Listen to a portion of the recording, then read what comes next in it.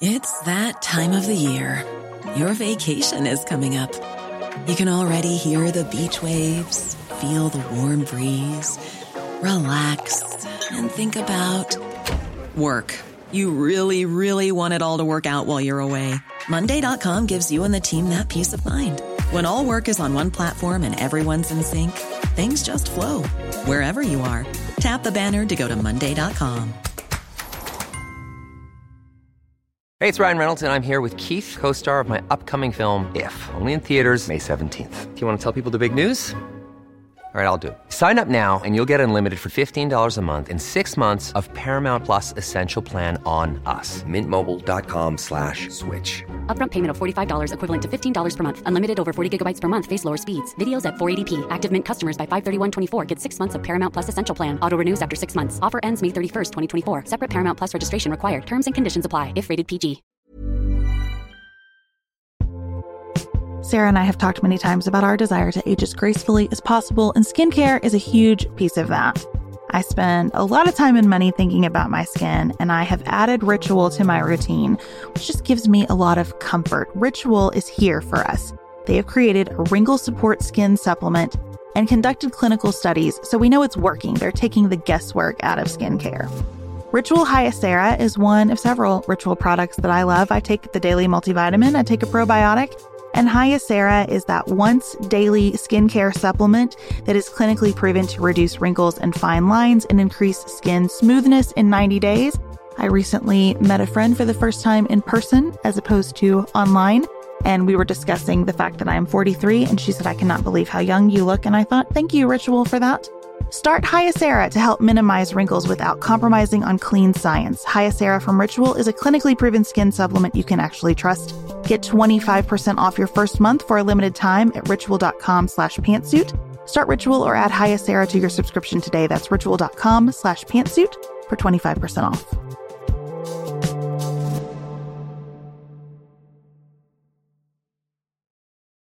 People feel like they're really pushing back and they're helping by sharing these videos and sharing these bogus statistics and getting really, really worked up about this stuff.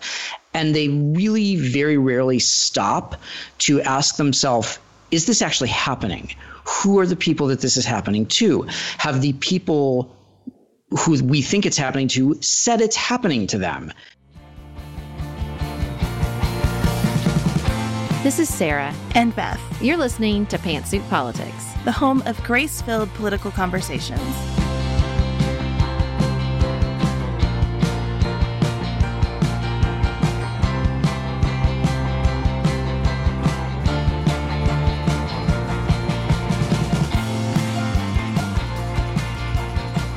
Hello, and thank you so much for joining us for another episode of Pantsuit Politics. Really excited about sharing our main segment with you today.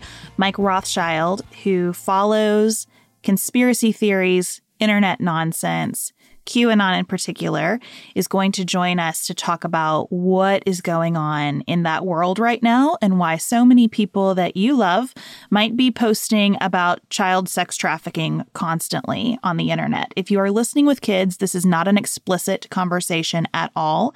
He is just going to explain why that particular thread is so prevalent in the conspiracy theory world and more generally about the approach that we can take with people who are connected to that world. But first, we got a lot of news to cover.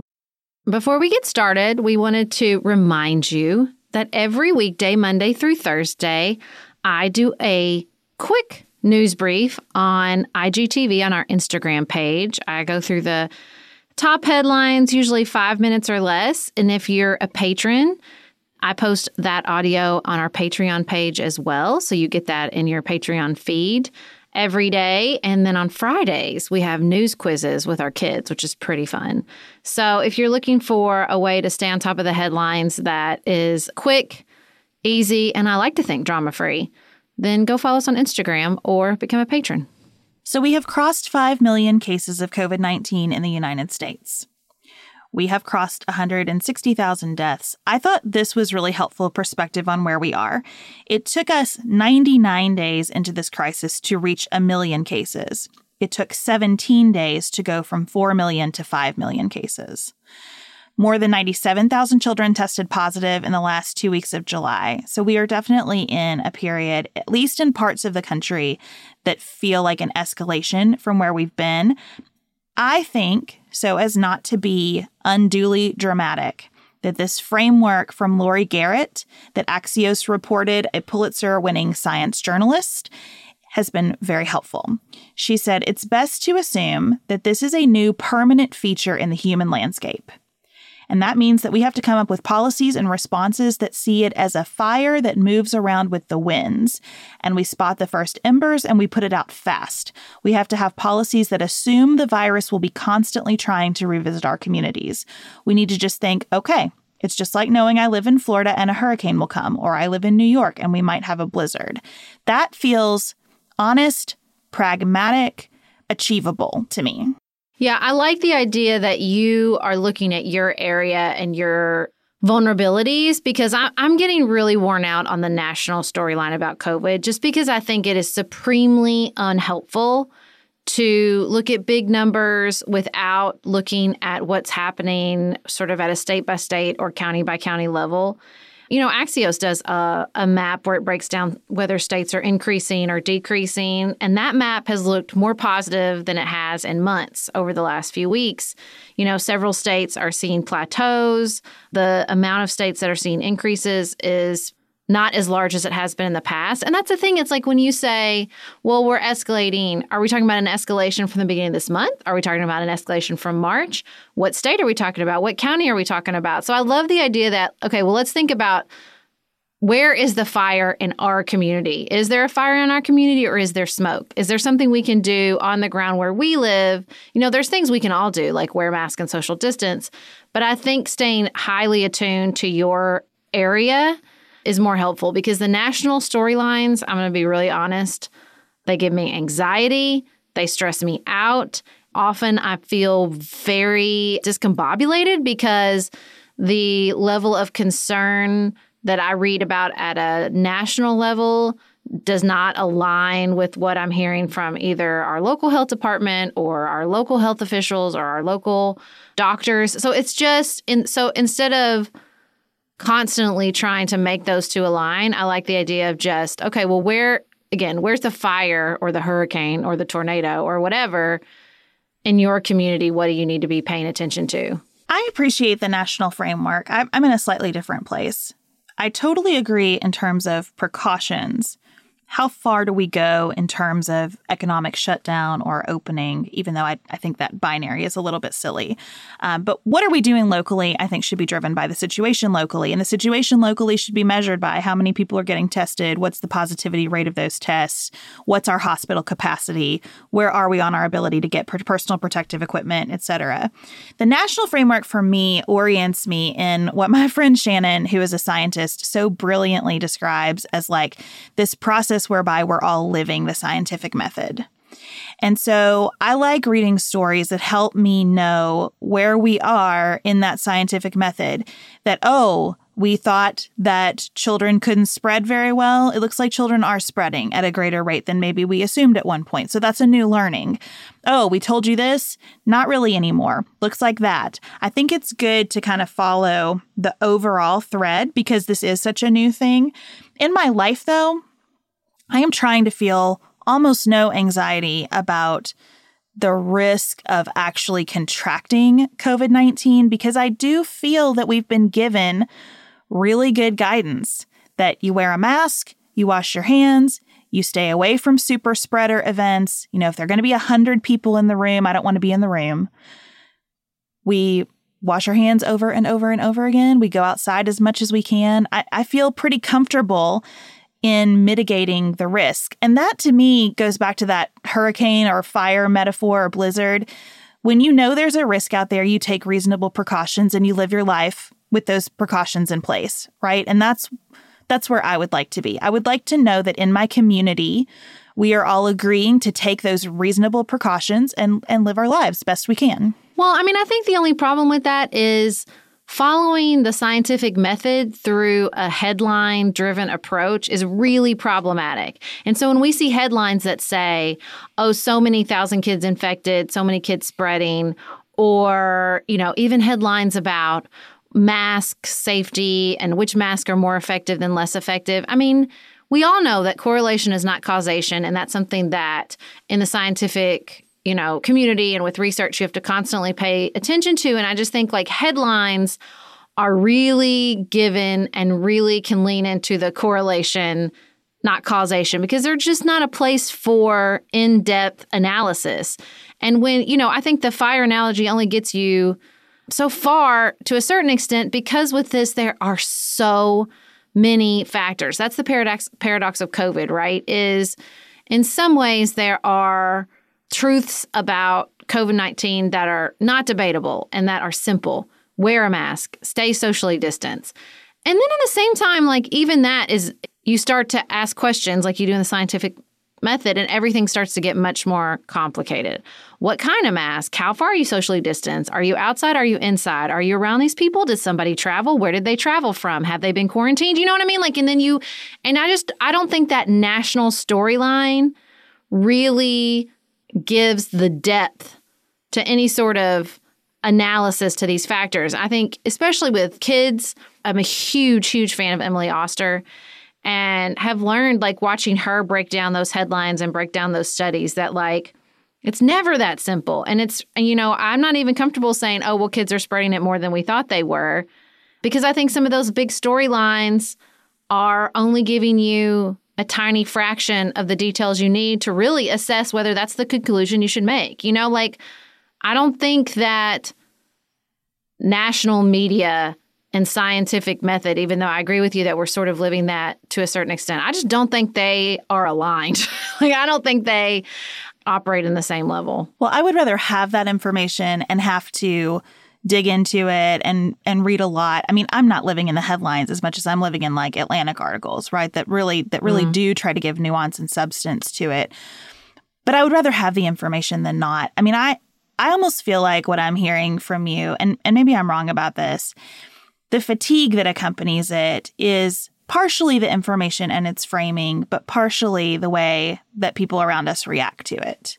Mm-hmm. And I completely get that. I do think that we're kind of wearing each other out, either from the end of the spectrum that's like, oh, it's all overstated, don't worry about it, we can do whatever, to the end of, I've read every single article that's come out and I will stay in my home forever because of it. I mean, I think what's so challenging is that we're all making different meaning of the information that we're consuming and trying to like gather the people around us to feel the same way. And that is tiring. Yeah. And again, it just goes back to, even with that sort of analogy of a natural disaster. Look, the truth is people see fires or tornadoes or hurricanes coming towards their house and they make different decisions. We've seen that over and over and over again. Some people ride it out. Some people move and don't stay where there's a wildfire. Some people rebuild and try again. You know what I mean? Like, I just think that's the other thing, too, is, as we're taking in all this information, you're right. There's this undercurrent of we all must feel the same way about this. That is particularly exhausting. Well, we're seeing that undercurrent of people having different reactions to the oncoming disaster play out in Congress, where we've been unable to reach agreement on another measure to help with the economic fallout from COVID. And so over the weekend, the president issued several executive orders. I loved the Dispatch's characterization of these executive orders as his Frankenstein CARES Act. They called it a hodgepodge of zigzag strategies that vary wildly in both their likely constitutionality and likely effectiveness. I'm struggling with the framing on this as well. I'm just cranky today. That's the long and short of it, guys. Let me just give that precursor. Because I'm bugged by the idea that, the two sides couldn't agree. I mean, with all due respect, the Republican Party couldn't agree among themselves to come to the table and discuss the bill that the Democratic Party already passed through the House. That's the framing of this that bugs me, is they couldn't. And look, I know that this is primarily a political act to apply pressure to the negotiation process. And I get that, and that's fine. But sometimes I'm bugged by the way the media plays along with Congress couldn't decide. When that's, look, that's not, back to my original point. true of a scientific method, true of a negotiation process. A simplified headline is really never going to give you the full picture of what's going on. And I think that's true here. Just like any kind of headline about, oh, well, he took executive action. Well, yeah, kind of, sort of he did, but not really. So our Nightly Nuance family on Patreon, everybody there is practically a legal scholar at this point, right? And you know the answer here when someone says, can he do this? The answer is, it doesn't really matter because these executive orders, I think, are constitutionally defective, but who cares if no one challenges him in court? And politically, that probably won't happen. And even if it did, a court is likely to not get involved in this dispute, and certainly not to get involved in this dispute in time for it to make much of a difference. And also, like Sarah just said, there's not a lot actually happening in these executive orders. So to be fair about it, the one big thing that the president has done here that he can do is he has waived penalties for late federal student loan payments. He can do that. He cannot unilaterally freeze evictions nationwide. And if you read that order, it basically goes through members of the cabinet and says, why don't you think about some ways we could help with people not getting evicted? Can you meditate on this, please? It's like a freaking journaling prompt. There's language like should identify or should explore all avenues. But there isn't anything actually being done on evictions here because the president doesn't have that power. On unemployment, essentially the president has issued orders to spend FEMA disaster money, of which there is never enough for natural disasters, to take money out of FEMA and create a new program that sort of sits beside unemployment insurance because he doesn't have the power to actually monkey with employment insurance. That's what Congress has to do. So he has said, well, FEMA will have a grant program.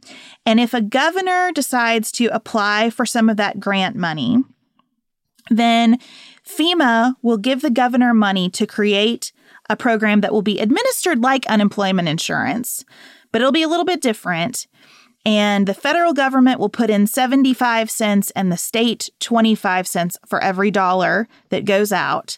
And we can pay up to $400 in benefits for individuals under that program. It is incredibly difficult for me to see how this happens in a timely enough way to actually help people. And the other thing is states are broke. States are supposed to contribute here and states don't have any money. Well, and I think that's the issue, right? We've all seen those photos. If you live in Florida, if you live in Kentucky, if you live dang near anywhere, you know that the administration of unemployment benefits, because of a lot of reasons, the flood of people applying, the decades of undercutting of the process, has not been going smoothly. So I definitely think what we should do is add on a layer of complexity and then require states who are already going through fiscal crises to pitch in on the bottom line. Like this is not going to happen. I can't imagine a state participating in this. I think Governor DeWine of Ohio already said I don't think we're going to do this. They have enough on their plates. The other piece here is the president is purporting to establish a freeze on the payroll taxes. This is difficult. There is a federal law that says the government can suspend tax collection for up to a year in disaster zones. But this would mean the president has declared the whole nation a disaster zone and that every single person in the population up to making $96,000 a year needs to have their tax obligations suspended. So what the president has done is deferred the due date on payroll taxes and promises that if he wins re-election, he'll permanently forgive those taxes. Now, that is ridiculous, and I think borders on something like extortion, because the president doesn't have the power to forgive those taxes. This has to come from Congress. But it is possible that those taxes could not be collected for some period of time. Again, you're asking people who are already stretched pretty thin to make these dramatic administrative changes. And the payroll taxes go to fund Social Security, which we all know is never in a very fiscally sound place to begin with. He had to do this through executive action because no one in Congress thinks this is the right thing to do. You can't find Republicans who think that this is the right thing to do in big enough numbers to advance this legislation. So, the president is reaching here. Well, I think what he's doing, again, is a purely political act. What he's trying to do, besides just accomplishing this payroll freeze, which he's wanted from the beginning that nobody else wanted outside the constitutional constraints of our form of government, is hoist a political football at Joe Biden and say, well, Joe Biden wants to raise taxes because he's going to come in and put these taxes back in place, and he's not going to forgive the deferral. And I think, the best thing that the Biden campaign has begun to do and should continue to do is to point out that this is an attack on Social Security and Medicare, the very thing that he's promised from the beginning that he would not attack. And that's clearly what this is. Getting at their sources of funding is the surest and best way to undercut systems that are popular, needed, but always a little bit vulnerable. So, I think that's what all of this is. It's all a political act. It's to shift a little bit of the heat back to the Democrats because the Republican Party, because they couldn't, sort of come to agreement on their own, we're feeling that heat. And look, I'm not saying it's totally unsuccessful. You're right. I think suing to, undercut these actions, memorandums, whatever, would take a lot of political will and would not be particularly popular. So, but I hope that, and I can't imagine that Nancy Pelosi or Chuck Schumer are going to let these actions just completely undercut the negotiations, and particularly the detaching these relief negotiations from government funding, which is coming up as soon as well. Before we move on to our main segment, we wanted to talk about a couple of international issues, beginning in Hong Kong. So just a quick review, Hong Kong has had protests for a long time, going back to pre-pandemic, about its autonomy from China. And the Chinese Communist Party very much wants to bring Hong Kong away from that autonomy back into sort of the People's Republic system of government. And that has escalated over time. Because of that escalation, and specifically because of a new law that really undercuts freedom of speech in Hong Kong and the ability to criticize China and organize against Chinese control, the United States administration issued sanction on 11 senior authorities in Hong Kong, including Carrie Lam, who is the executive in that country.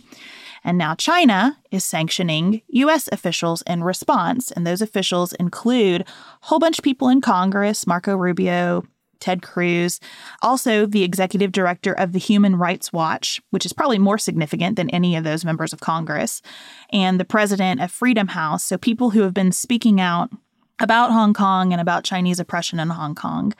And the other, really dire signal of this situation deteriorating to me is the arrest of Jimmy Lai, who is a media tycoon. He operates a company that publishes a pro-democracy tabloid and frequently condemns the Communist Party in China.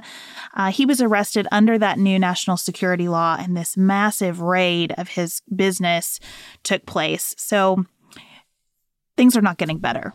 I feel like we've been using the word escalate with regards to the United States and China for solidly 3 years. I mean, I think, I don't really want to say we're at war because that word doesn't mean what I want it to mean. But escalating conflict is really not getting at it anymore. And I'm not really sure what the right language is. But we are not escalating conflict. We are fully in conflict with China to the point where, there are reports that Russia's trying to get Trump reelected and China and Iran are trying to get Biden elected. So we have foreign powers interfering in our election as sort of like a proxy conflict. And I think so many of the ways like TikTok and there's a reason that you read about China and the United States, be it TikTok, be it Hong Kong, be it the election, every single day, because this is a real, again, I don't want to say the word war, but it's almost like a Cold War going on between the United States and China. Well, and in the kind of bigger picture, it's another place where you see democracy under attack in the world. And that segues to Belarus, where a presidential election occurred on Sunday, and the reported results were a victory, an 80% victory for the current president, Alexander Lukashenko. He has been president there since 1994 and is sometimes referred to as Europe's last dictator. The opposition candidate, Svetlana Tikhanovskaya, does not agree with the results and went into hiding the night before the election because several senior members of her campaign were detained by police. Well, and she's only the candidate because they arrested her husband, who is the original candidate. So independent watchdog groups and local media said that internet outages had been deliberately put into place to impact voting, that there were discrepancies in the vote count, and now we have massive protests with a very violent police response. You know, there was protest in Belarus, there's protest in Lebanon. You know, the arrest of Jimmy Lai in Hong Kong, who used to fund and organize protests. I think it is much like the United States, the case that COVID-19 and just sort of global unrest is accelerating and growing. And I hope particularly in Belarus that, I think it's a very delicate situation and we'll have to watch these protests carefully. But I hope that it leads to the pro-democracy change that people of Belarus so clearly want. Another thing to think about with Belarus is that it shares borders with both Russia and Ukraine, in addition to Poland, Lithuania, and Latvia. And it was part of the former Soviet Union. We know that disruption of democracy is a goal for Russia. We know that disruption of democracy is a goal for China. We just had an intelligence official testify in the United States that you again see Russia's efforts to interfere in our 2020 election in favor of Trump. That official also testified that China is interested in interfering in favor of Biden. And again, I don't think they care who wins. It is the delegitimizing of our elections. It is just the interference for interference sake, right? To undermine trust in our process that seems to be the goal. And so, why do you think that they don't care who wins? I just think they don't. I don't think it matters much at all to either of these countries who is the president, as long as a significant portion of the United States questions who that person should be. I think if there was a real investment in the winner, you would see alignment between Russia and China on which direction to push, and you might see a bunch of countries getting in line around that. I think. Well, see, I don't think that's true though, because I think Trump has been way worse for China than he has been for Russia. So I think that it makes sense that they would be. I don't know. I think they do care a little bit. I think that, like you said, if you're a communist country, you always want to present, or if you're an authoritarian dictatorship like Russia, you always want to present democracy as like, see, it's not that great of a solution anyway. Like, it's not stable, blah, blah. I get that. And I think they both have that goal. But I think if I'm China or if I'm Iran, I have interest at stake in the same way, I hate to align Wall Street with communist China, but like in the same way that like everybody's interest in this sort of lineup is served by some stability. And I think that's why I think it's the opposite. I don't think it's that they just want to sow discord. I think that they realize to a certain extent too much instability in the United States harms their interest as well. I don't know. Maybe I'm giving them too much of a benefit of the doubt. I don't know. I mean, that makes sense to me. I'm open to that line of thinking. I do think that what you see I guess the question in China is their interest in economic stability going to overwhelm other interests at play in the relationship? Because, we talk about the relationship with China as though it's one thing.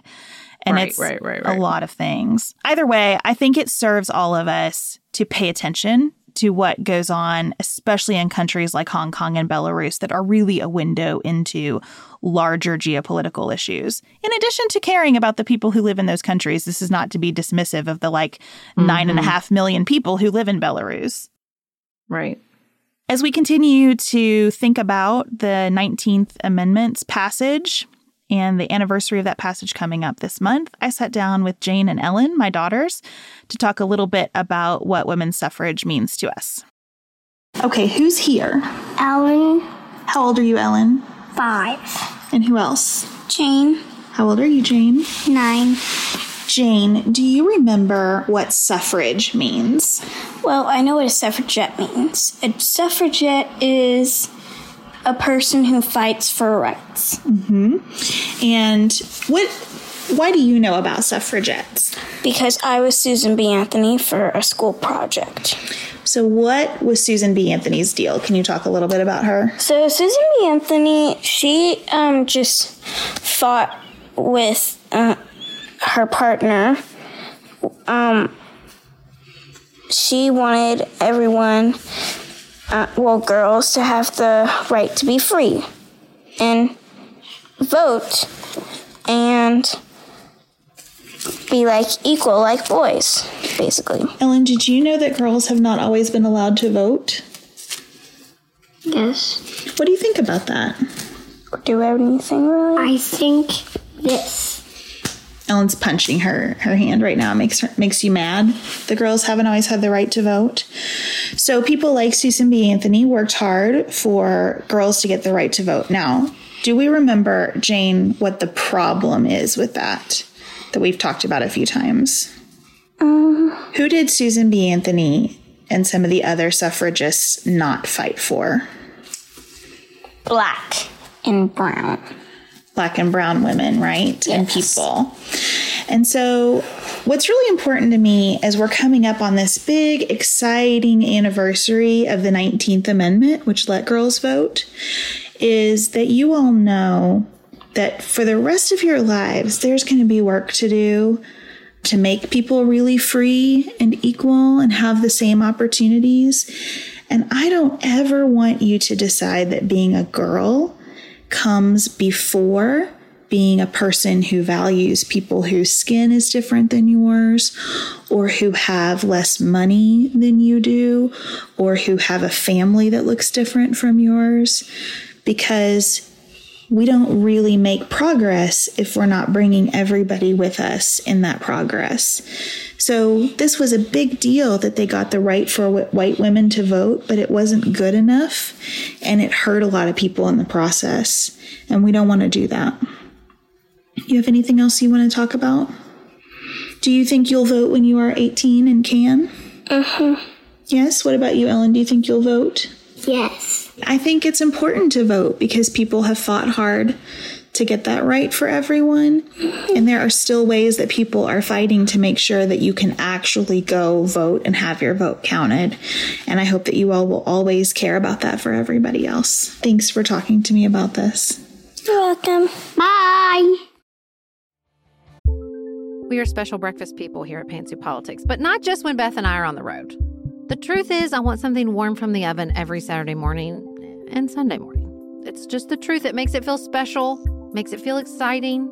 I don't want to work at it. So the first time I ever saw Wild Grain, which is bake from frozen subscription box for sourdough breads, fresh pastas, and artisanal pastries, I was obsessed. You guys, I've been a member for over a year. It's amazing. It's so easy. Every item bakes from frozen in 25 minutes or less, no thawing required.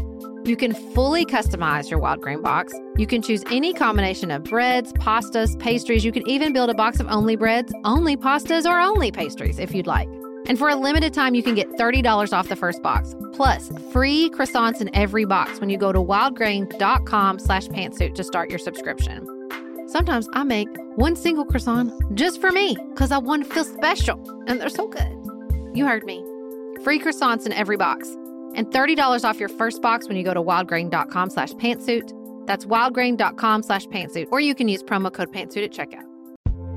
This show is sponsored by BetterHelp. Can I get something off my chest? Every day I feel a little pang of sadness because I think about Griffin going away to college. Y'all, he's a freshman in high school. This is not healthy or normal. This is why I have it on my list of things to talk to my therapist about. We all carry around these things, big and small. When we keep them bottled up, it can start to affect us. Therapy is a safe space to get these things off your chest and to figure out how to work through whatever's weighing you down. If you're thinking about starting therapy, give BetterHelp a try. It's entirely online, designed to be convenient, flexible, and suited to your schedule. Just fill out a brief questionnaire to get matched with a licensed therapist and switch therapists anytime for no additional charge. You gotta get it off your chest. And you can get it off your chest with BetterHelp. Visit BetterHelp.com/pantsuit today to get 10% off your first month. That's BetterHelp, HELP.com/pantsuit. Looking for the perfect gift to celebrate the moms in your life? Aura frames are beautiful, Wi-Fi connected digital picture frames that allow you to share and display unlimited photos. It's super easy to upload and share photos via the Aura app, and if you're giving an Aura as a gift, you can even personalize the frame with preloaded photos and memories. You guys, I love my Aura frames. I have one in my office. I have one in my kitchen. I have given one as a housewarming gift. I have given one as Mother's Day, Father's Day. They are the most amazing gifts because this app is a game changer, in my personal opinion, in digital frames. It makes it so easy to get the pictures on there and even videos. It plays like you're in Harry Potter, you guys. It is the best. I love mine so much. And right now, Aura has a great deal for Mother's Day. Listeners can save on the perfect gift by visiting auraframes.com to get $30 off plus free shipping on their best-selling frame. That's AURA frames.com. Use code PANTSUIT at checkout to save. Terms and conditions apply.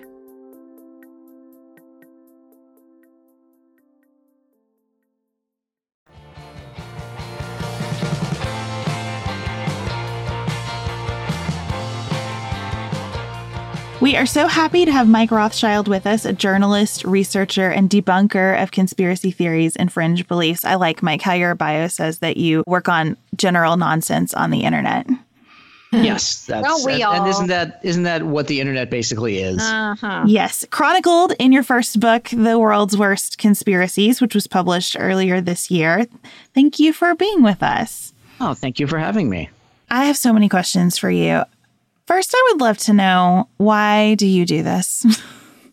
Well, someone has to. No. Oh, blessings. I've always been interested in conspiracy theories, fringe beliefs, weird scams, kind of anything off the beaten path that people believe for some reason.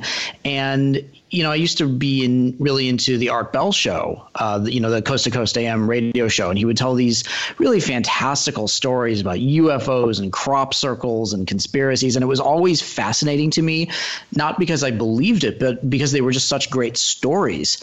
And a few years ago, I just kind of started to drift into this professionally and have figured out a way to do it. And of course, now I'm busier than ever debunking everything from, COVID stuff to election stuff to just general political conspiracies. And I really enjoy kind of figuring out not just why something isn't true, but why people believe it is true, and kind of trying to meet people halfway there and sort of helping them through figuring out that maybe there's another way to see things.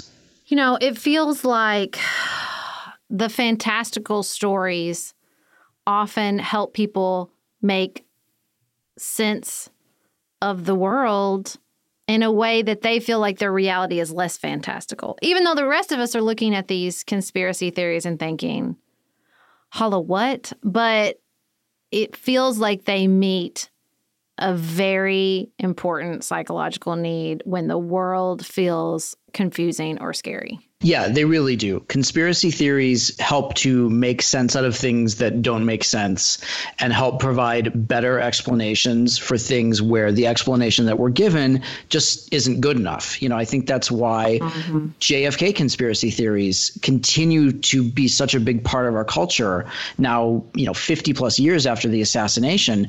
It's not because we believe that any one particular group did it. We don't believe that it was Lee Harvey Oswald acting alone, because JFK deserves something bigger and grander than that. He deserves better than just some guy with a rifle who got a good shot off. He deserves a big conspiracy and a whole bunch of shadowy players. And so we want that to be true. And so we convince ourselves that it has to be. Right. I like how you mentioned that you try to think about what is true here or what's a thread of truth. And I wonder how you approach when you hear something brand new that hasn't crossed your radar before, how do you approach your research about it? Because I hear from listeners who are like, it sounds like you, Beth, are automatically discrediting anything that is a conspiracy theory as being false. And I don't personally feel that way, but I find it hard to talk about how to know, like, where is the kernel of truth, maybe from where this started, or a basic need, at least that I understand, to an outgrowth that seems totally divorced from reality.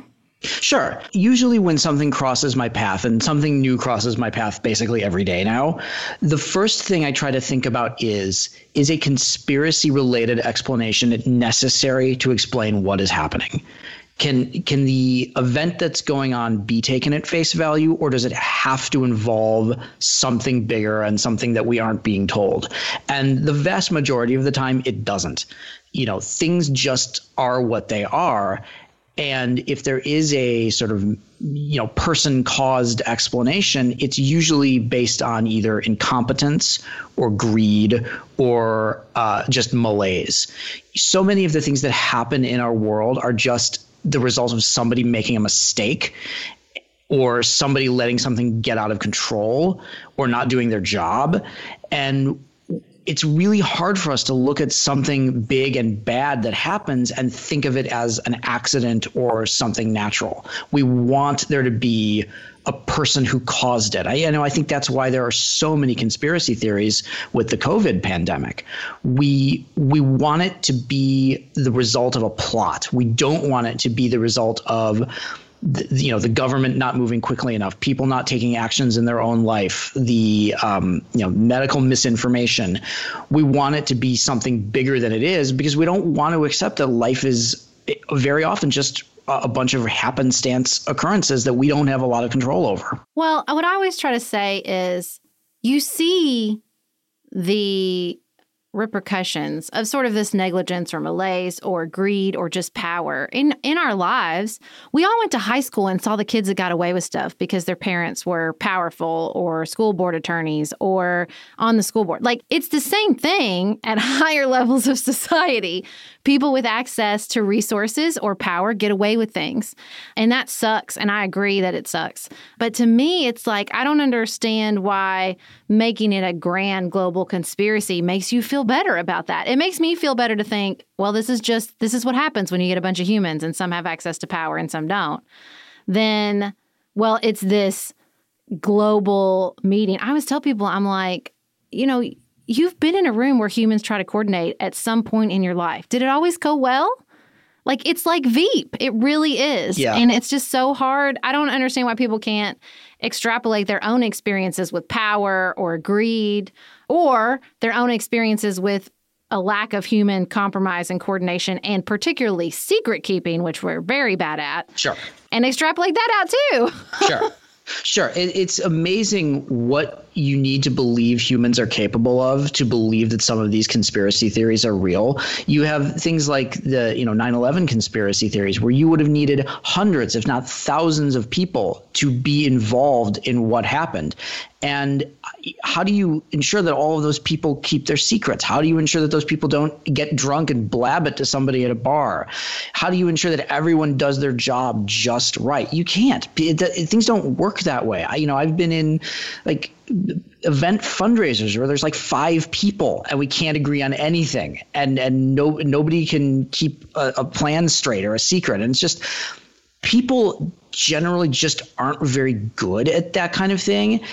And to believe in conspiracy theories means that they are the best at it, that we are so good at these incredibly complicated and convoluted plots that they just go off with at the drop of a hat. But at the same time, you also have to believe that the people who are pulling off these convoluted plots are also so bad at it that they are immediately discovered by totally untrained and inexperienced internet researchers who found something on Google. So it's balancing this belief in sort of omnipotence and incompetence. And it's just, I don't know how people who believe this stuff aren't exhausted all the time. I think exhaustion is a perfect jumping off point to talk about what I perceive to be an enormous need among our listeners. And that is to understand why all of their social media feeds are being lit up with posts about child sex trafficking. Sure. Can you walk us through what is happening? Sure. So I'm guessing that you're talking in particular about the QAnon conspiracy theory, but in general about child trafficking and sex trafficking conspiracy theories as a whole. So the first thing to understand is that this is not new. We've had conspiracy theories about trafficking and white slavery and pimping and child sex. That stuff's been around for centuries. And there's always some quasi-organized group of people that we don't like who are behind it. It's the Catholics and their network of orphanages. It's the Freemasons. It's the Illuminati. It's always the Jews. And now it's this deep state cabal. So this is the stuff that you're seeing in your feeds is not new. It was not invented last year. It is not an outgrowth of like Jeffrey Epstein or stuff like that. It's always been with us. It's now just a lot more available. That's true of conspiracy theories in general, where there's not more of them. They're just easier to find. So in general, I think what powers a lot of this stuff is that people really do want to feel like they're making a difference. People want to feel like they are helping and that they're fighting to save children and that they're doing what the cabal doesn't want them to. So people feel like they're really pushing back and they're helping by sharing these videos and sharing these bogus statistics and getting really, really worked up about this stuff. And they really very rarely stop to ask themselves, is this actually happening? Who are the people that this is happening to? Have the people who we think it's happening to said it's happening to them? Do we have actual accusations of a crime by people that the crime was committed against? And very often we don't. And that's not stuff that people want to think about. People want to think that they're helping. They don't want to think that they've been caught up in something that's not real. So we have an urge to help, but we also have an urge to not look foolish. And when those things combine, you get things like the satanic panic of the 90s, or you get the sex trafficking panic of the 2020s. For people who are fortunate enough to not know much about QAnon, can you give us a quick overview? Absolutely. QAnon is a conspiracy theory with cultish aspects that believes that a small cadre of military intelligence officers are using the message board 8chan to leak cryptic information about an upcoming purge of the deep state. So you have messages that are sent from this person or people known as Q that are about sort of goings on in this secret war involving trafficking and assassinations and politics and, dark money and election fraud. And it's this sort of ever increasing conspiracy theory in size and scope. But at the heart of it, it really is about, we're going to stop child trafficking. And that's what the people who believe in Q think they're doing. They think they're fighting a secret war to stop child trafficking. Does anybody have any evidence or any idea about who's posting this stuff? Because conspiracy theories about JFK or even Sandy Hook, even though they're perpetuated by certain media figures and the president, and so is Q, and we can get into that in a minute. Sure. I mean, somebody's making these posts from this account, right?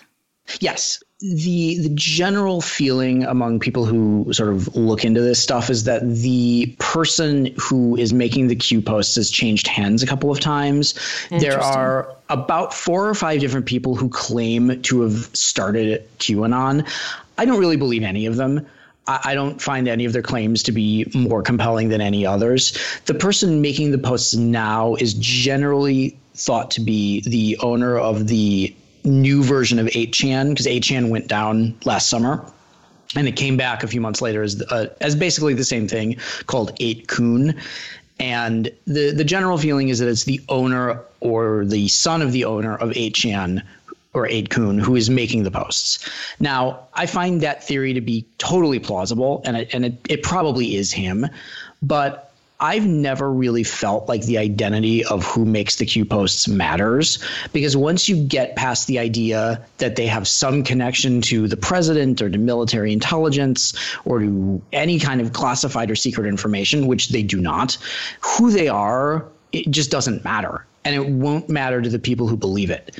You know, you could present them with absolutely 100% ironclad evidence that the QAnon poster is just some guy who has no special access, and they will figure out a way to tell you why you're making it up and that they don't care. So it's probably been a couple of different people, but in the end, I'm more concerned about the people who believe the posts than the people who make the posts. Can you talk a little bit more about the motivations of the people who believe the posts? We have listeners who believe that a lot of the folks in their lives who are reposting this stuff don't know a lot about QAnon. It's more about defending their vote for the president. It's more about their evangelical belief system, and especially this concern about the war on child trafficking. Is that supported by evidence that you see? I think it varies. You know, it's really hard to sort of pin down how many people actually believe this and what their demographics are. I think that there are absolutely people who believe in QAnon who think that President Trump is absolutely infallible, that he can do no wrong, that he is 12 steps ahead of all of the people who are in opposition to him. Every time he looks weak, he's actually strong. Every time he seems like he doesn't know what he's doing, he is a million miles ahead of everybody else. I think there are absolutely people who believe that. I also think there are people who just share this because it's an online community.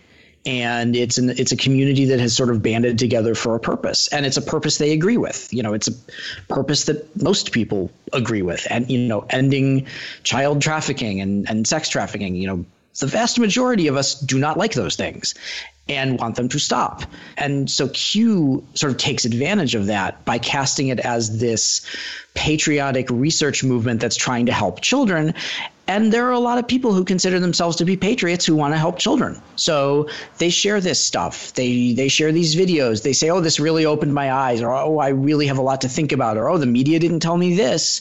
It really can be as simple as that, or it can be as dark and sort of dank as they really think Hillary Clinton is a Satanist who drinks the blood of babies. I would imagine a lot of Q believers don't think that, and a few do. And Q is a big enough movement, and it's kind of supple enough to let all of these people in because they're all united under the same umbrella.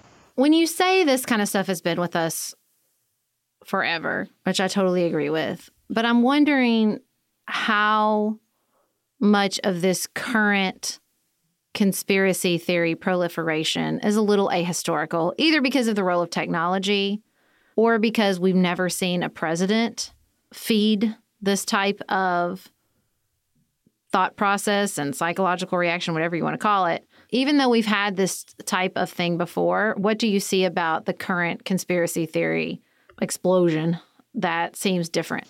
Sure. I think it's both. I think on the very basic front, yes, we have a president who didn't have a name in politics until he started to get into conspiracy theories. You know, Donald Trump really sort of began that transformation from reality TV entertainer to politician when he started questioning Barack Obama's birth certificate. That was the first real, he made that presidential run in 2000, which of course he's completely disappeared out of his biography, but that really didn't go anywhere and didn't have any real focus. But he really came onto the modern radar as a politician when he started sort of insinuating that the president wasn't born here. And it really, so much of Trump's early appeal was anti-Obama stuff, stuff about him not being a citizen, stuff about him like murdering the official who released his birth certificate. So, Donald Trump really became the first conspiracy theorist president rather than the president about whom there are conspiracy theories, because that's all of them. But in general, this stuff is much easier to find now. I don't I don't think that there are more conspiracy theories. You just don't have to work very hard to find them. It used to be that to be a conspiracy theorist, you had to read the right books, and you had to know where to get them, and you had to go to sort of the weird bookstore or the gun show or like the truck stop and get the right tapes or the right magazines or know the right people, get the right pamphlets. And you just don't need to do that anymore. You can go on to the social media feeds of people like Alex Jones, who have millions of followers, or even some of the big QAnon promoters who have hundreds of thousands of followers on Twitter. You know, this is now mainstream. So it's not that we have more things about which to come up with conspiracy theories. We just have more ways to communicate about them, and it's easier to do it. And you don't have to do it in person. You don't have to work for it. So I think it's the ease of availability that has changed more than anything else. Something about the QAnon stuff seems very mercenary to me. Am I wrong about that? I think, do you mean mercenary in terms of like people profiting off it? Yes. Yeah. Yes. 100%. That is one of the queasiest things about it for me, is the people who are cashing in off it. And it's all over the place. If you just put in, I did this the other day, if you just put in QAnon into Amazon, you get over 2,000 items. You get books, you get clothing, you get artwork, you get baby onesies, you get sweatpants. People are taking all manner of merchandise and slapping a flaming Q on it and selling it for $25 on Amazon. Where does that money go? Who's making that money? Are they paying taxes on it? Is it being laundered to do something else? We have no idea. You know, you have QAnon gurus who make these YouTube videos that get hundreds of thousands of views, and they get untold ad revenue. You get podcasts, you get newsletters, you got self-published books. You had a book last March, I guess March 2019, that was the #2 new book on Amazon. And it was anonymous. It was credited to a collective of authors.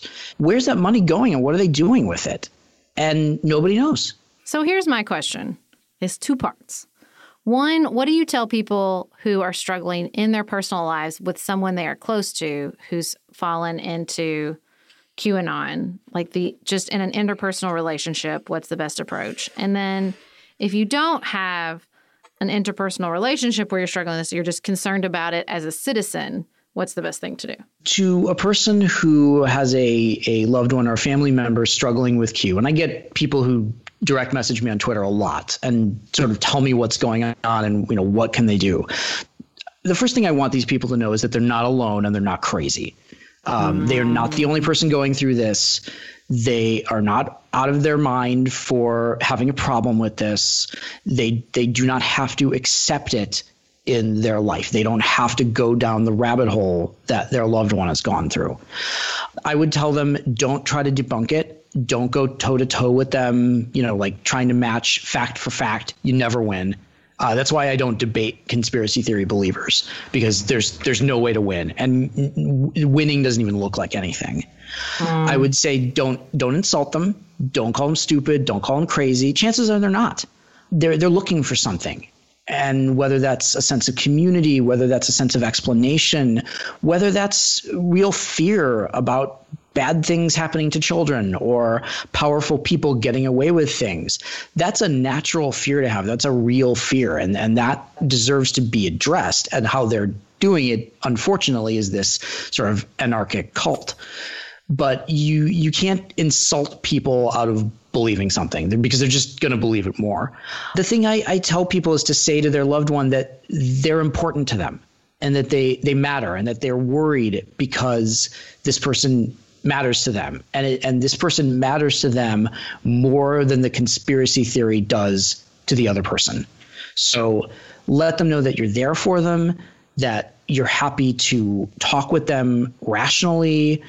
You don't want to be sent 10 hours worth of QAnon videos. You don't even necessarily want to engage with them publicly, but you're there for them. You're not cutting them out of their life. Now, there may be a time when you have to. That gets more extreme. But if this is just sort of a weird phase that somebody's going through, let them know you're there for them.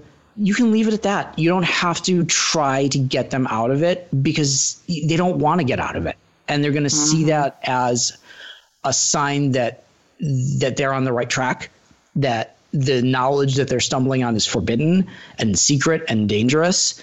And if you're saying, oh, these people don't want me to know it, that means I should know more about it. If you just kind of let it burn out, it sometimes will. And if it gets a little deeper and darker, then you start to talk about consequences. You say, look, I don't want to be around this.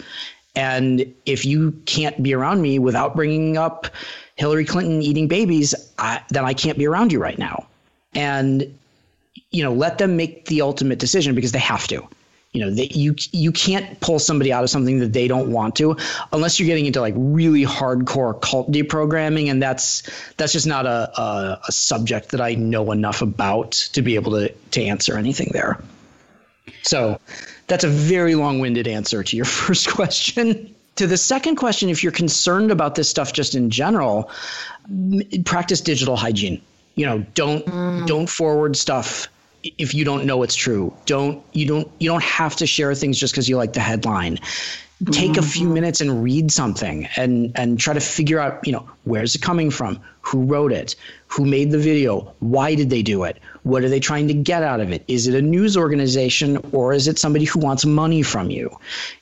Try to suss out the motives of these things. Try to suss out where they came from. If something doesn't feel true, it's probably not. And don't share it.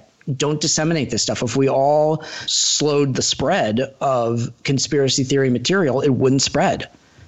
Or it would spread among the people who just want to believe all of it. And that you can take steps in your life to stop that. What do you think about YouTube taking videos down, Twitter suspending accounts, that kind of macro digital hygiene? I think that it works, but you have to really be committed to it. We've seen on a smaller level that deplatforming bad actors really does work. When all the social media companies took action against Alex Jones, his income streams dried up almost immediately, and he's more or less irrelevant now, except to the people who have been with him since the beginning. But you can't find his stuff on Twitter, on Facebook, on YouTube, or you have to work so hard for it that nobody bothers doing it. I think just in general, the social media companies still don't quite seem to understand what's going on here. Twitter announced that they were taking this crackdown on QAnon. And I thought, okay, well, it's 2 years too late, but I'm really glad they're doing it, except they didn't do anything. They banned a couple of major promoters who immediately came back with new accounts and are right back at high 5 figures or low 6 figures followers. And Twitter's done nothing about them. The harassment that Twitter was trying to stop is still going on.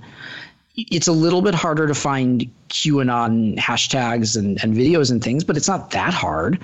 It doesn't take a lot of extra effort. And the people who believe this stuff have no problem making that effort.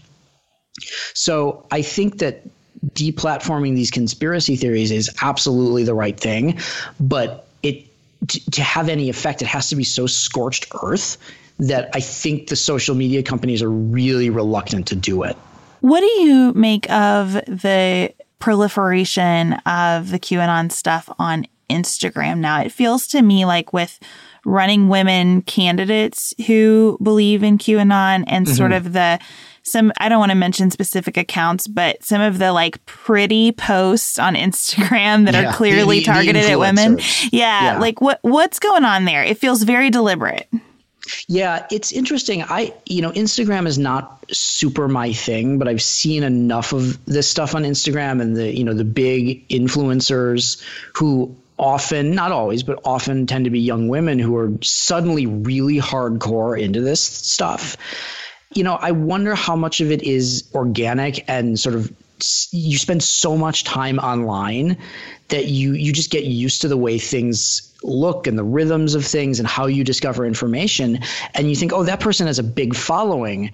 I have a big following. I speak the truth. The things I put out there are real.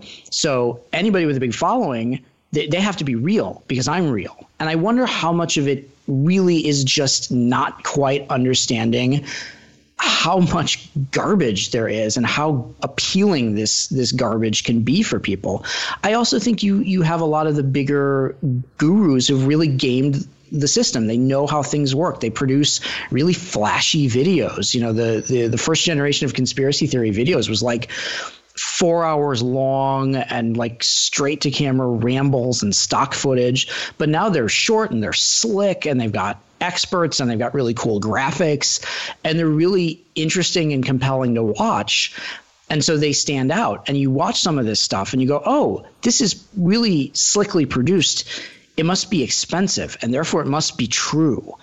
And it's just, it really almost always comes back to just not understanding how information flows on the internet and how logical fallacies work. And if something looks slick or authoritative, that doesn't mean it's true. It just means it was well made.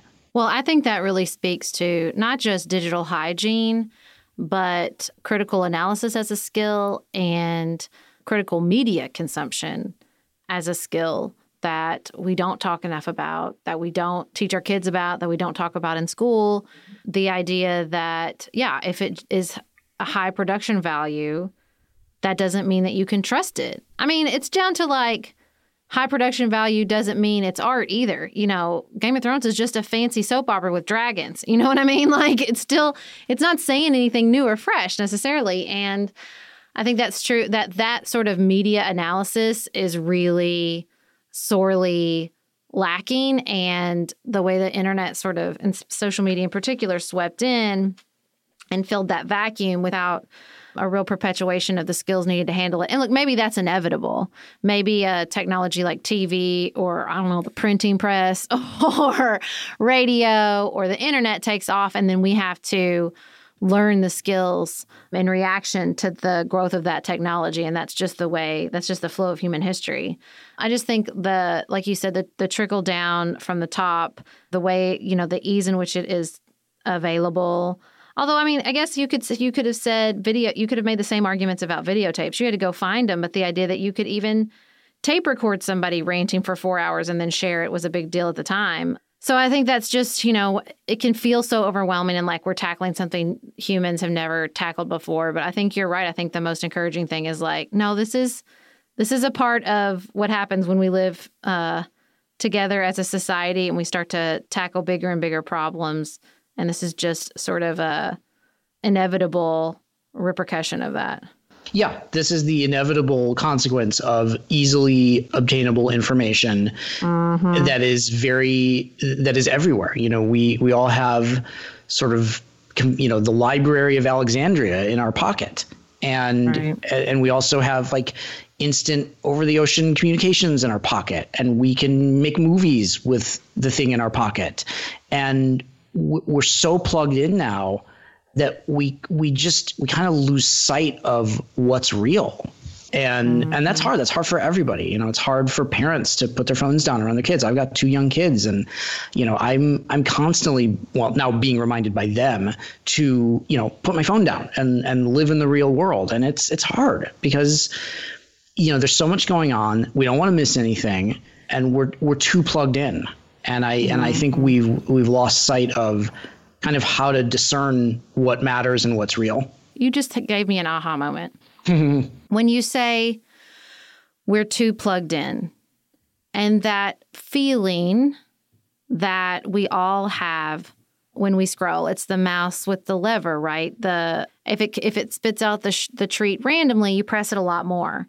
And so when we're plugged in, we've all been in that situation where you're scrolling and something positive pops up and that endorphin release. And then you've been in the situation where you keep scrolling and you keep scrolling and you feel yourself doing it and you're looking for that release, that being plugged in. And I think that's a lot of what this conspiracy theory offers. If you're used to scrolling and you've lost that high of that feeling of being plugged into something big and learning something and that great sensation where you feel like something else opened up to you because of the internet, be it a relationship with somebody far away, like sort of the innocuous things we're all plugged into, and you're always searching that out, and then this thing comes along and offers you that reward on a global scale. Like not only is it a global thing you're plugging into, but it's a thing that, like you said, the ultimate reward, saving children.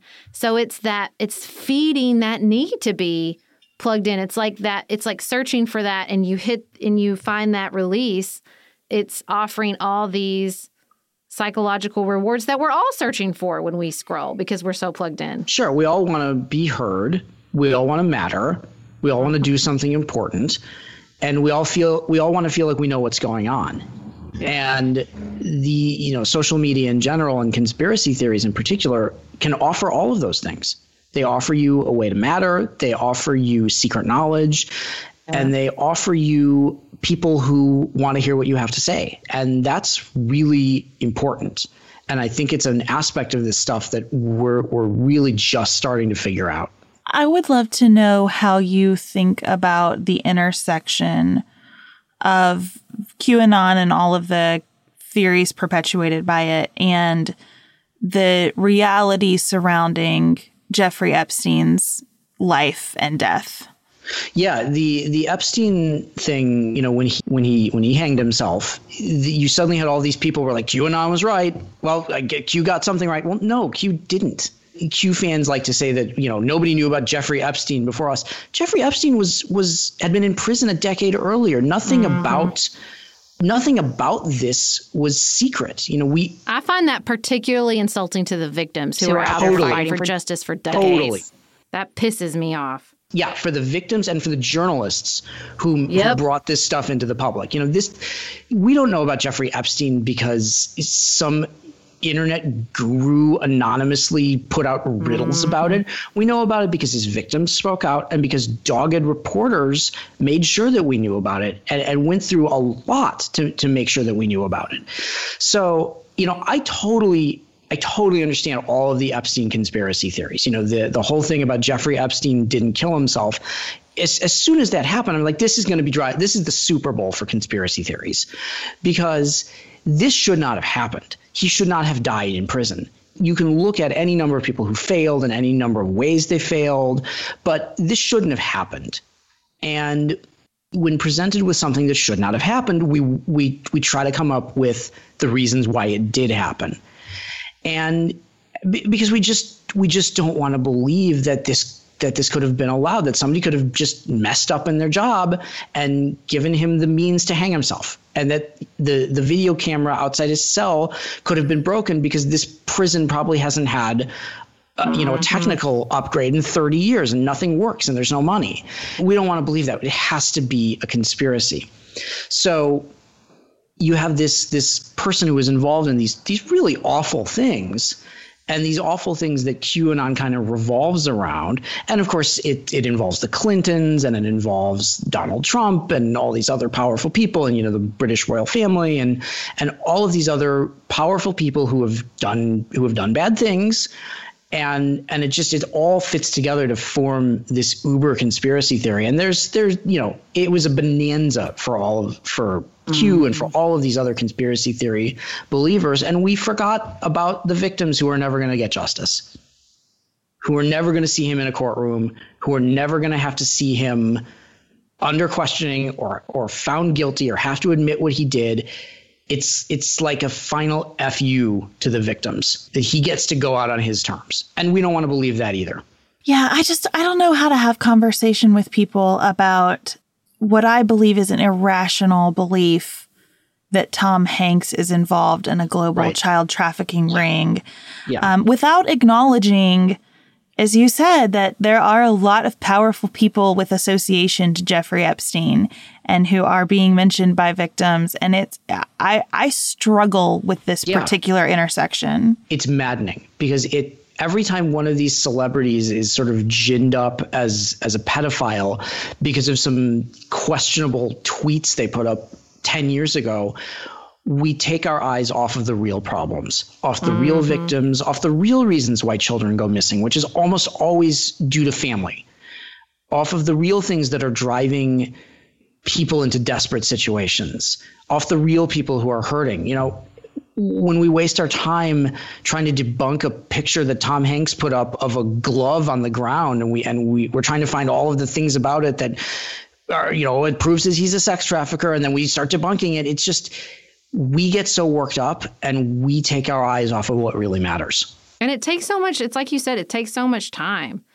Even it's exhausting. I got into it with my dad. It wasn't even a conspiracy theory. It was just a Tucker Carlson clip. And I told him, I was like, this took 30 minutes of my day. Now, that's not a huge amount of time, but when you're homeschooling because of the pandemic and you're trying to do a full-time job, that's a lot. Yeah, when you're in the middle of, you got your kids home and you have no idea where they're going to be going to school in a week, that amount of brain space and that amount of time and emotion, it's exhausting. And one of the things that you see when you spend a lot of time tracking conspiracy theories online is people who are like, I woke up to this 3 weeks ago and I haven't gotten more than an hour of sleep a night. I've been just researching so much. And people are just like working themselves into states of exhausted delirium right now. Well, and it's such a double-edged sword because the same person who feels depleted because they had to take the mental energy to debunk it, that mental challenge is rewarding to another person. Totally. Oh, it means, you put time into this. It means I'm on the right track. Mm-hmm. It really, it's why you don't respond to trolls, because trolls just want a response. They don't care what the response is. The response is the victory. And of course, now with the pandemic going on, we've all been inside for months. Yeah. A lot of people aren't working. A lot of people are just perpetually fried because maybe they are working and they've got their kids home. It's exhausting. And we start going weird places. When you have either way too much time on your hands or no time on your hands, your brain just goes strange places and you start watching stuff that really doesn't make a lot of sense, and you start reading things that start to back up your worldview, and you want to be angry at somebody for doing this to you, for putting you in this position where maybe you lost your job, your kids lost a year of school, and you want somebody to pay for it. And what's so hard for so many people to comprehend is that pandemics happen. Now, this was exacerbated by a bunch of different factors, but this is not new. We've had these things happen before. They've just never been this bad. I want to ask you about a tweet that I saw from Ben Collins at NBC, a series of tweets about how grueling the work of reporting on these conspiracy theories is. Can you share with us a little bit about yourself and the people who do this work, how you stay grounded? What is the personal costs? I'm sure that you have people coming after you. I would love to just, first of all, thank you for doing it and hear a little bit about that aspect of it.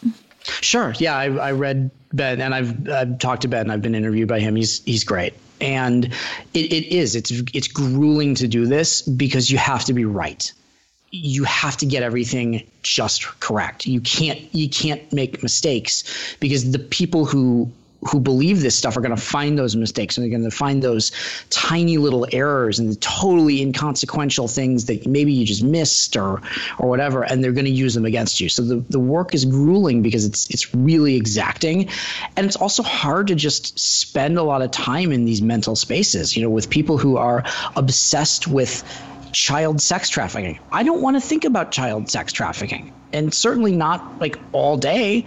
I don't want to look at anti-Semitic memes. I don't want to look at death threats. That's exhausting for me and for the people who do this.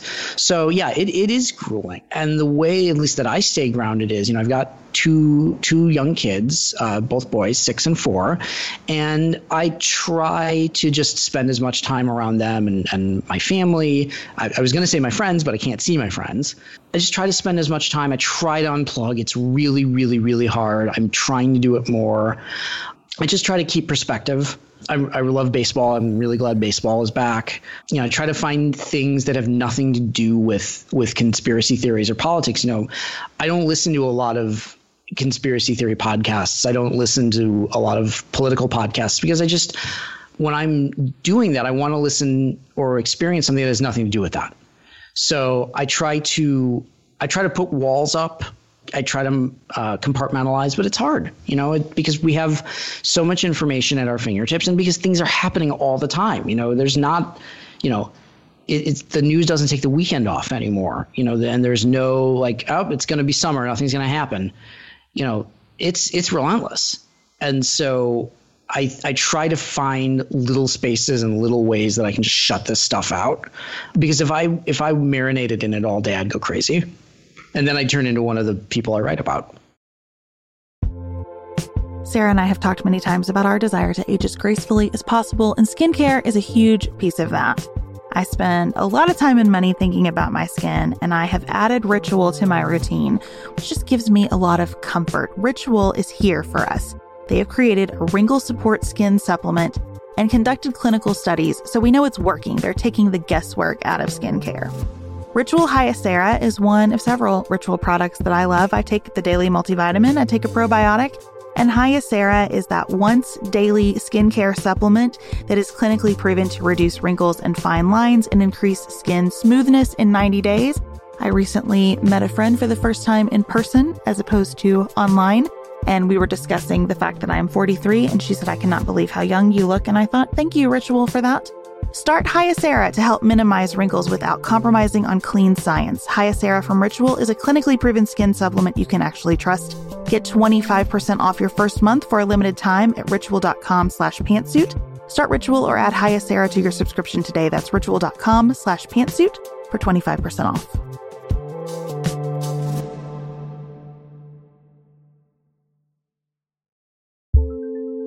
Do you want a bra that's sexy or a bra that's comfortable? Thanks to Third Love, you can have both.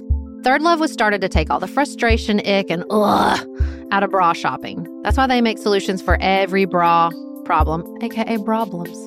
Their bras make it easy to bring back perkiness you haven't seen since high school, get smoothing you know where, and have straps that actually stay put. Designed at their headquarters in San Francisco and made from premium materials, they put every style through hours of wear testing on real women, including themselves, before it's given the stamp of boob approval. Comfort and support are guaranteed. Plus, whether you're a double A cup or an H cup, their virtual fitting room will help you find your perfect fit fast. And they've even invented half cups. No more feeling stuck between two cup sizes that don't fit right. It's time to get your bra plums solved. Visit thirdlove.com and get 15% off your order with code podcast15.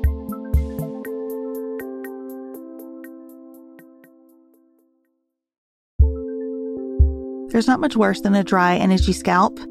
Also, when you get your hair colored and then it does not last as long as you and your stylist discussed. It could be that unfiltered, mineral-filled water is the culprit. Hard water is a leading cause of damaged hair and dry, irritated skin, and about 85% of the United States uses hard water, filled with dissolved minerals and added chlorine. That's where Canopy's new filtered shower head comes in. Canopy, known for their beauty hacks and reimagined humidifier, has revolutionized the filtered shower head.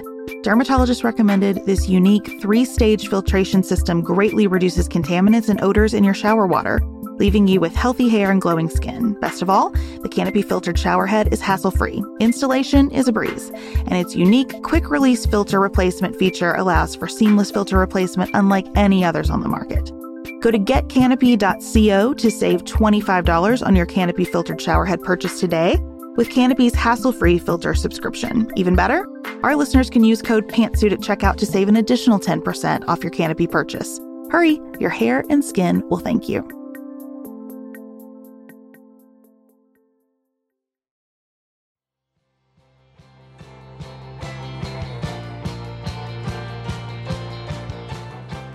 Thank you so much to Mike Rothschild for joining us. I want to say one quick thing, and Sarah, you might have more to say about this too before we move on.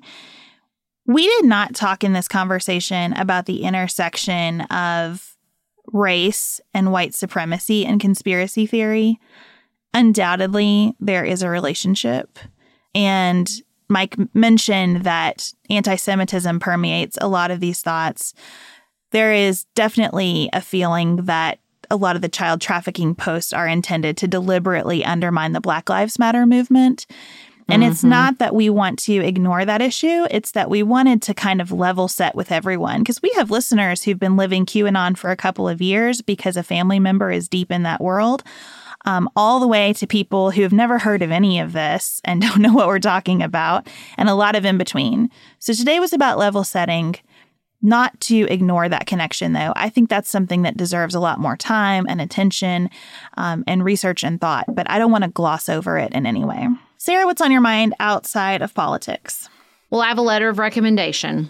Some girlfriends and I had a mom's-only pool party. I got a mom's-only cookie cake. We had our canned wine. We had some apps.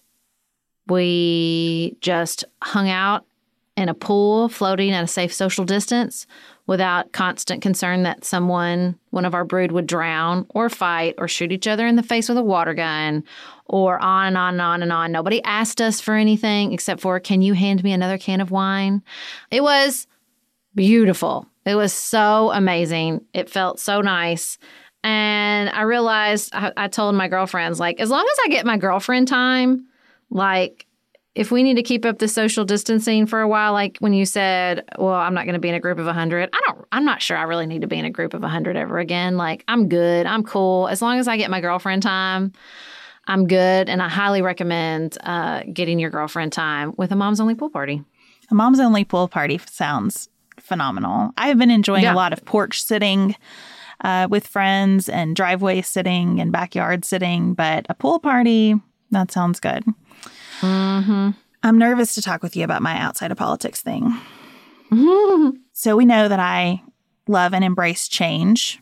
Everyone who listens knows that I do not shy away from changing my career or changing my political party. Like, I will go hard if I feel a new direction is warranted, but I may have done one too many this time.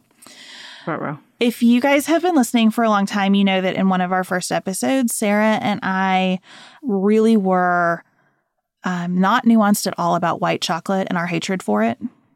Mm-hmm. We compared it to Ted Cruz. We went on and on about how bad white chocolate is.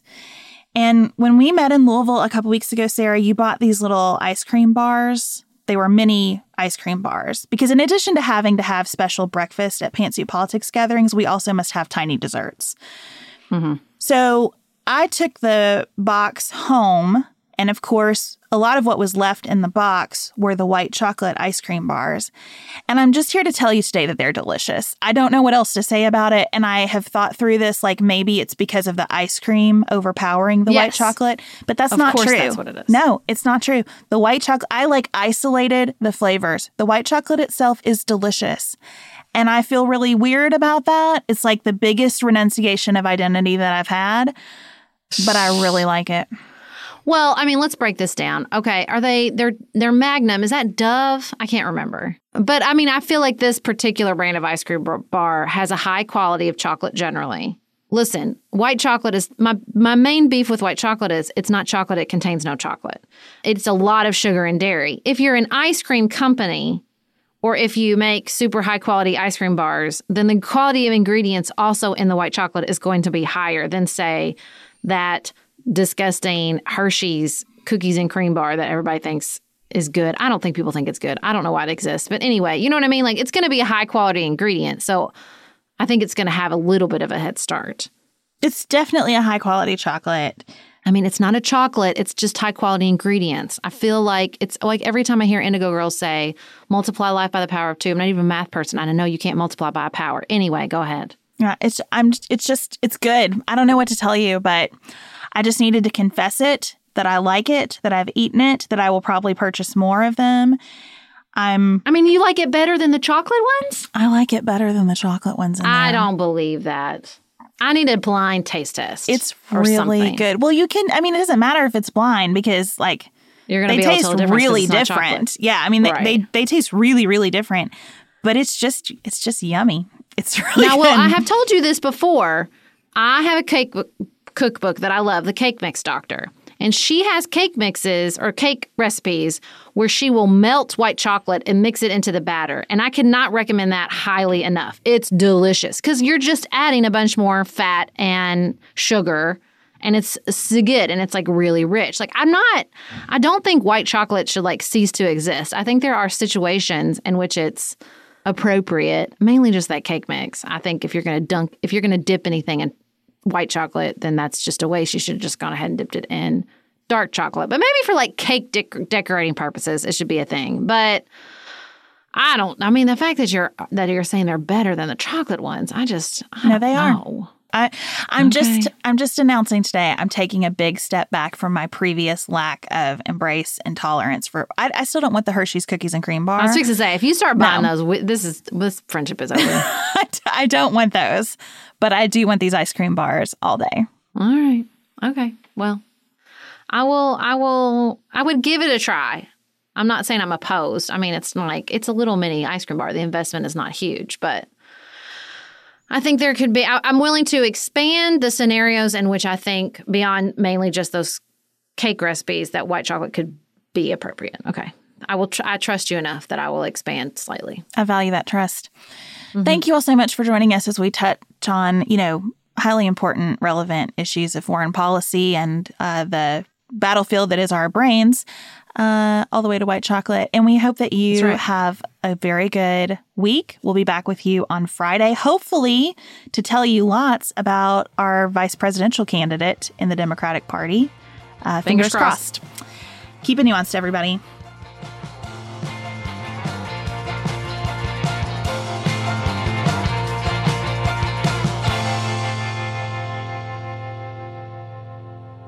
Pantsuit Politics is produced by Studio D Podcast Production. Elise Knapp is our managing director. Dante Lima is the composer and performer of our theme music. Our show is listener-supported. Special thanks to our executive producers, Tim Miller, Tiffany Hasler, Joshua Allen, David McWilliams, Allie Edwards, Martha Brunitsky, Amy Whited, Janice Elliott, Sarah Ralph, Barry Kaufman, Jeremy Sequoia, Lori Ladow, Emily Neasley, Allison Luzader, Tracy Putoff, Jared Minson. To support Pantsuit Politics and receive lots of bonus features, visit patreon.com/pantsuitpolitics. You can connect with us on our website, pantsuitpoliticsshow.com, sign up for our weekly emails, and follow us on Instagram.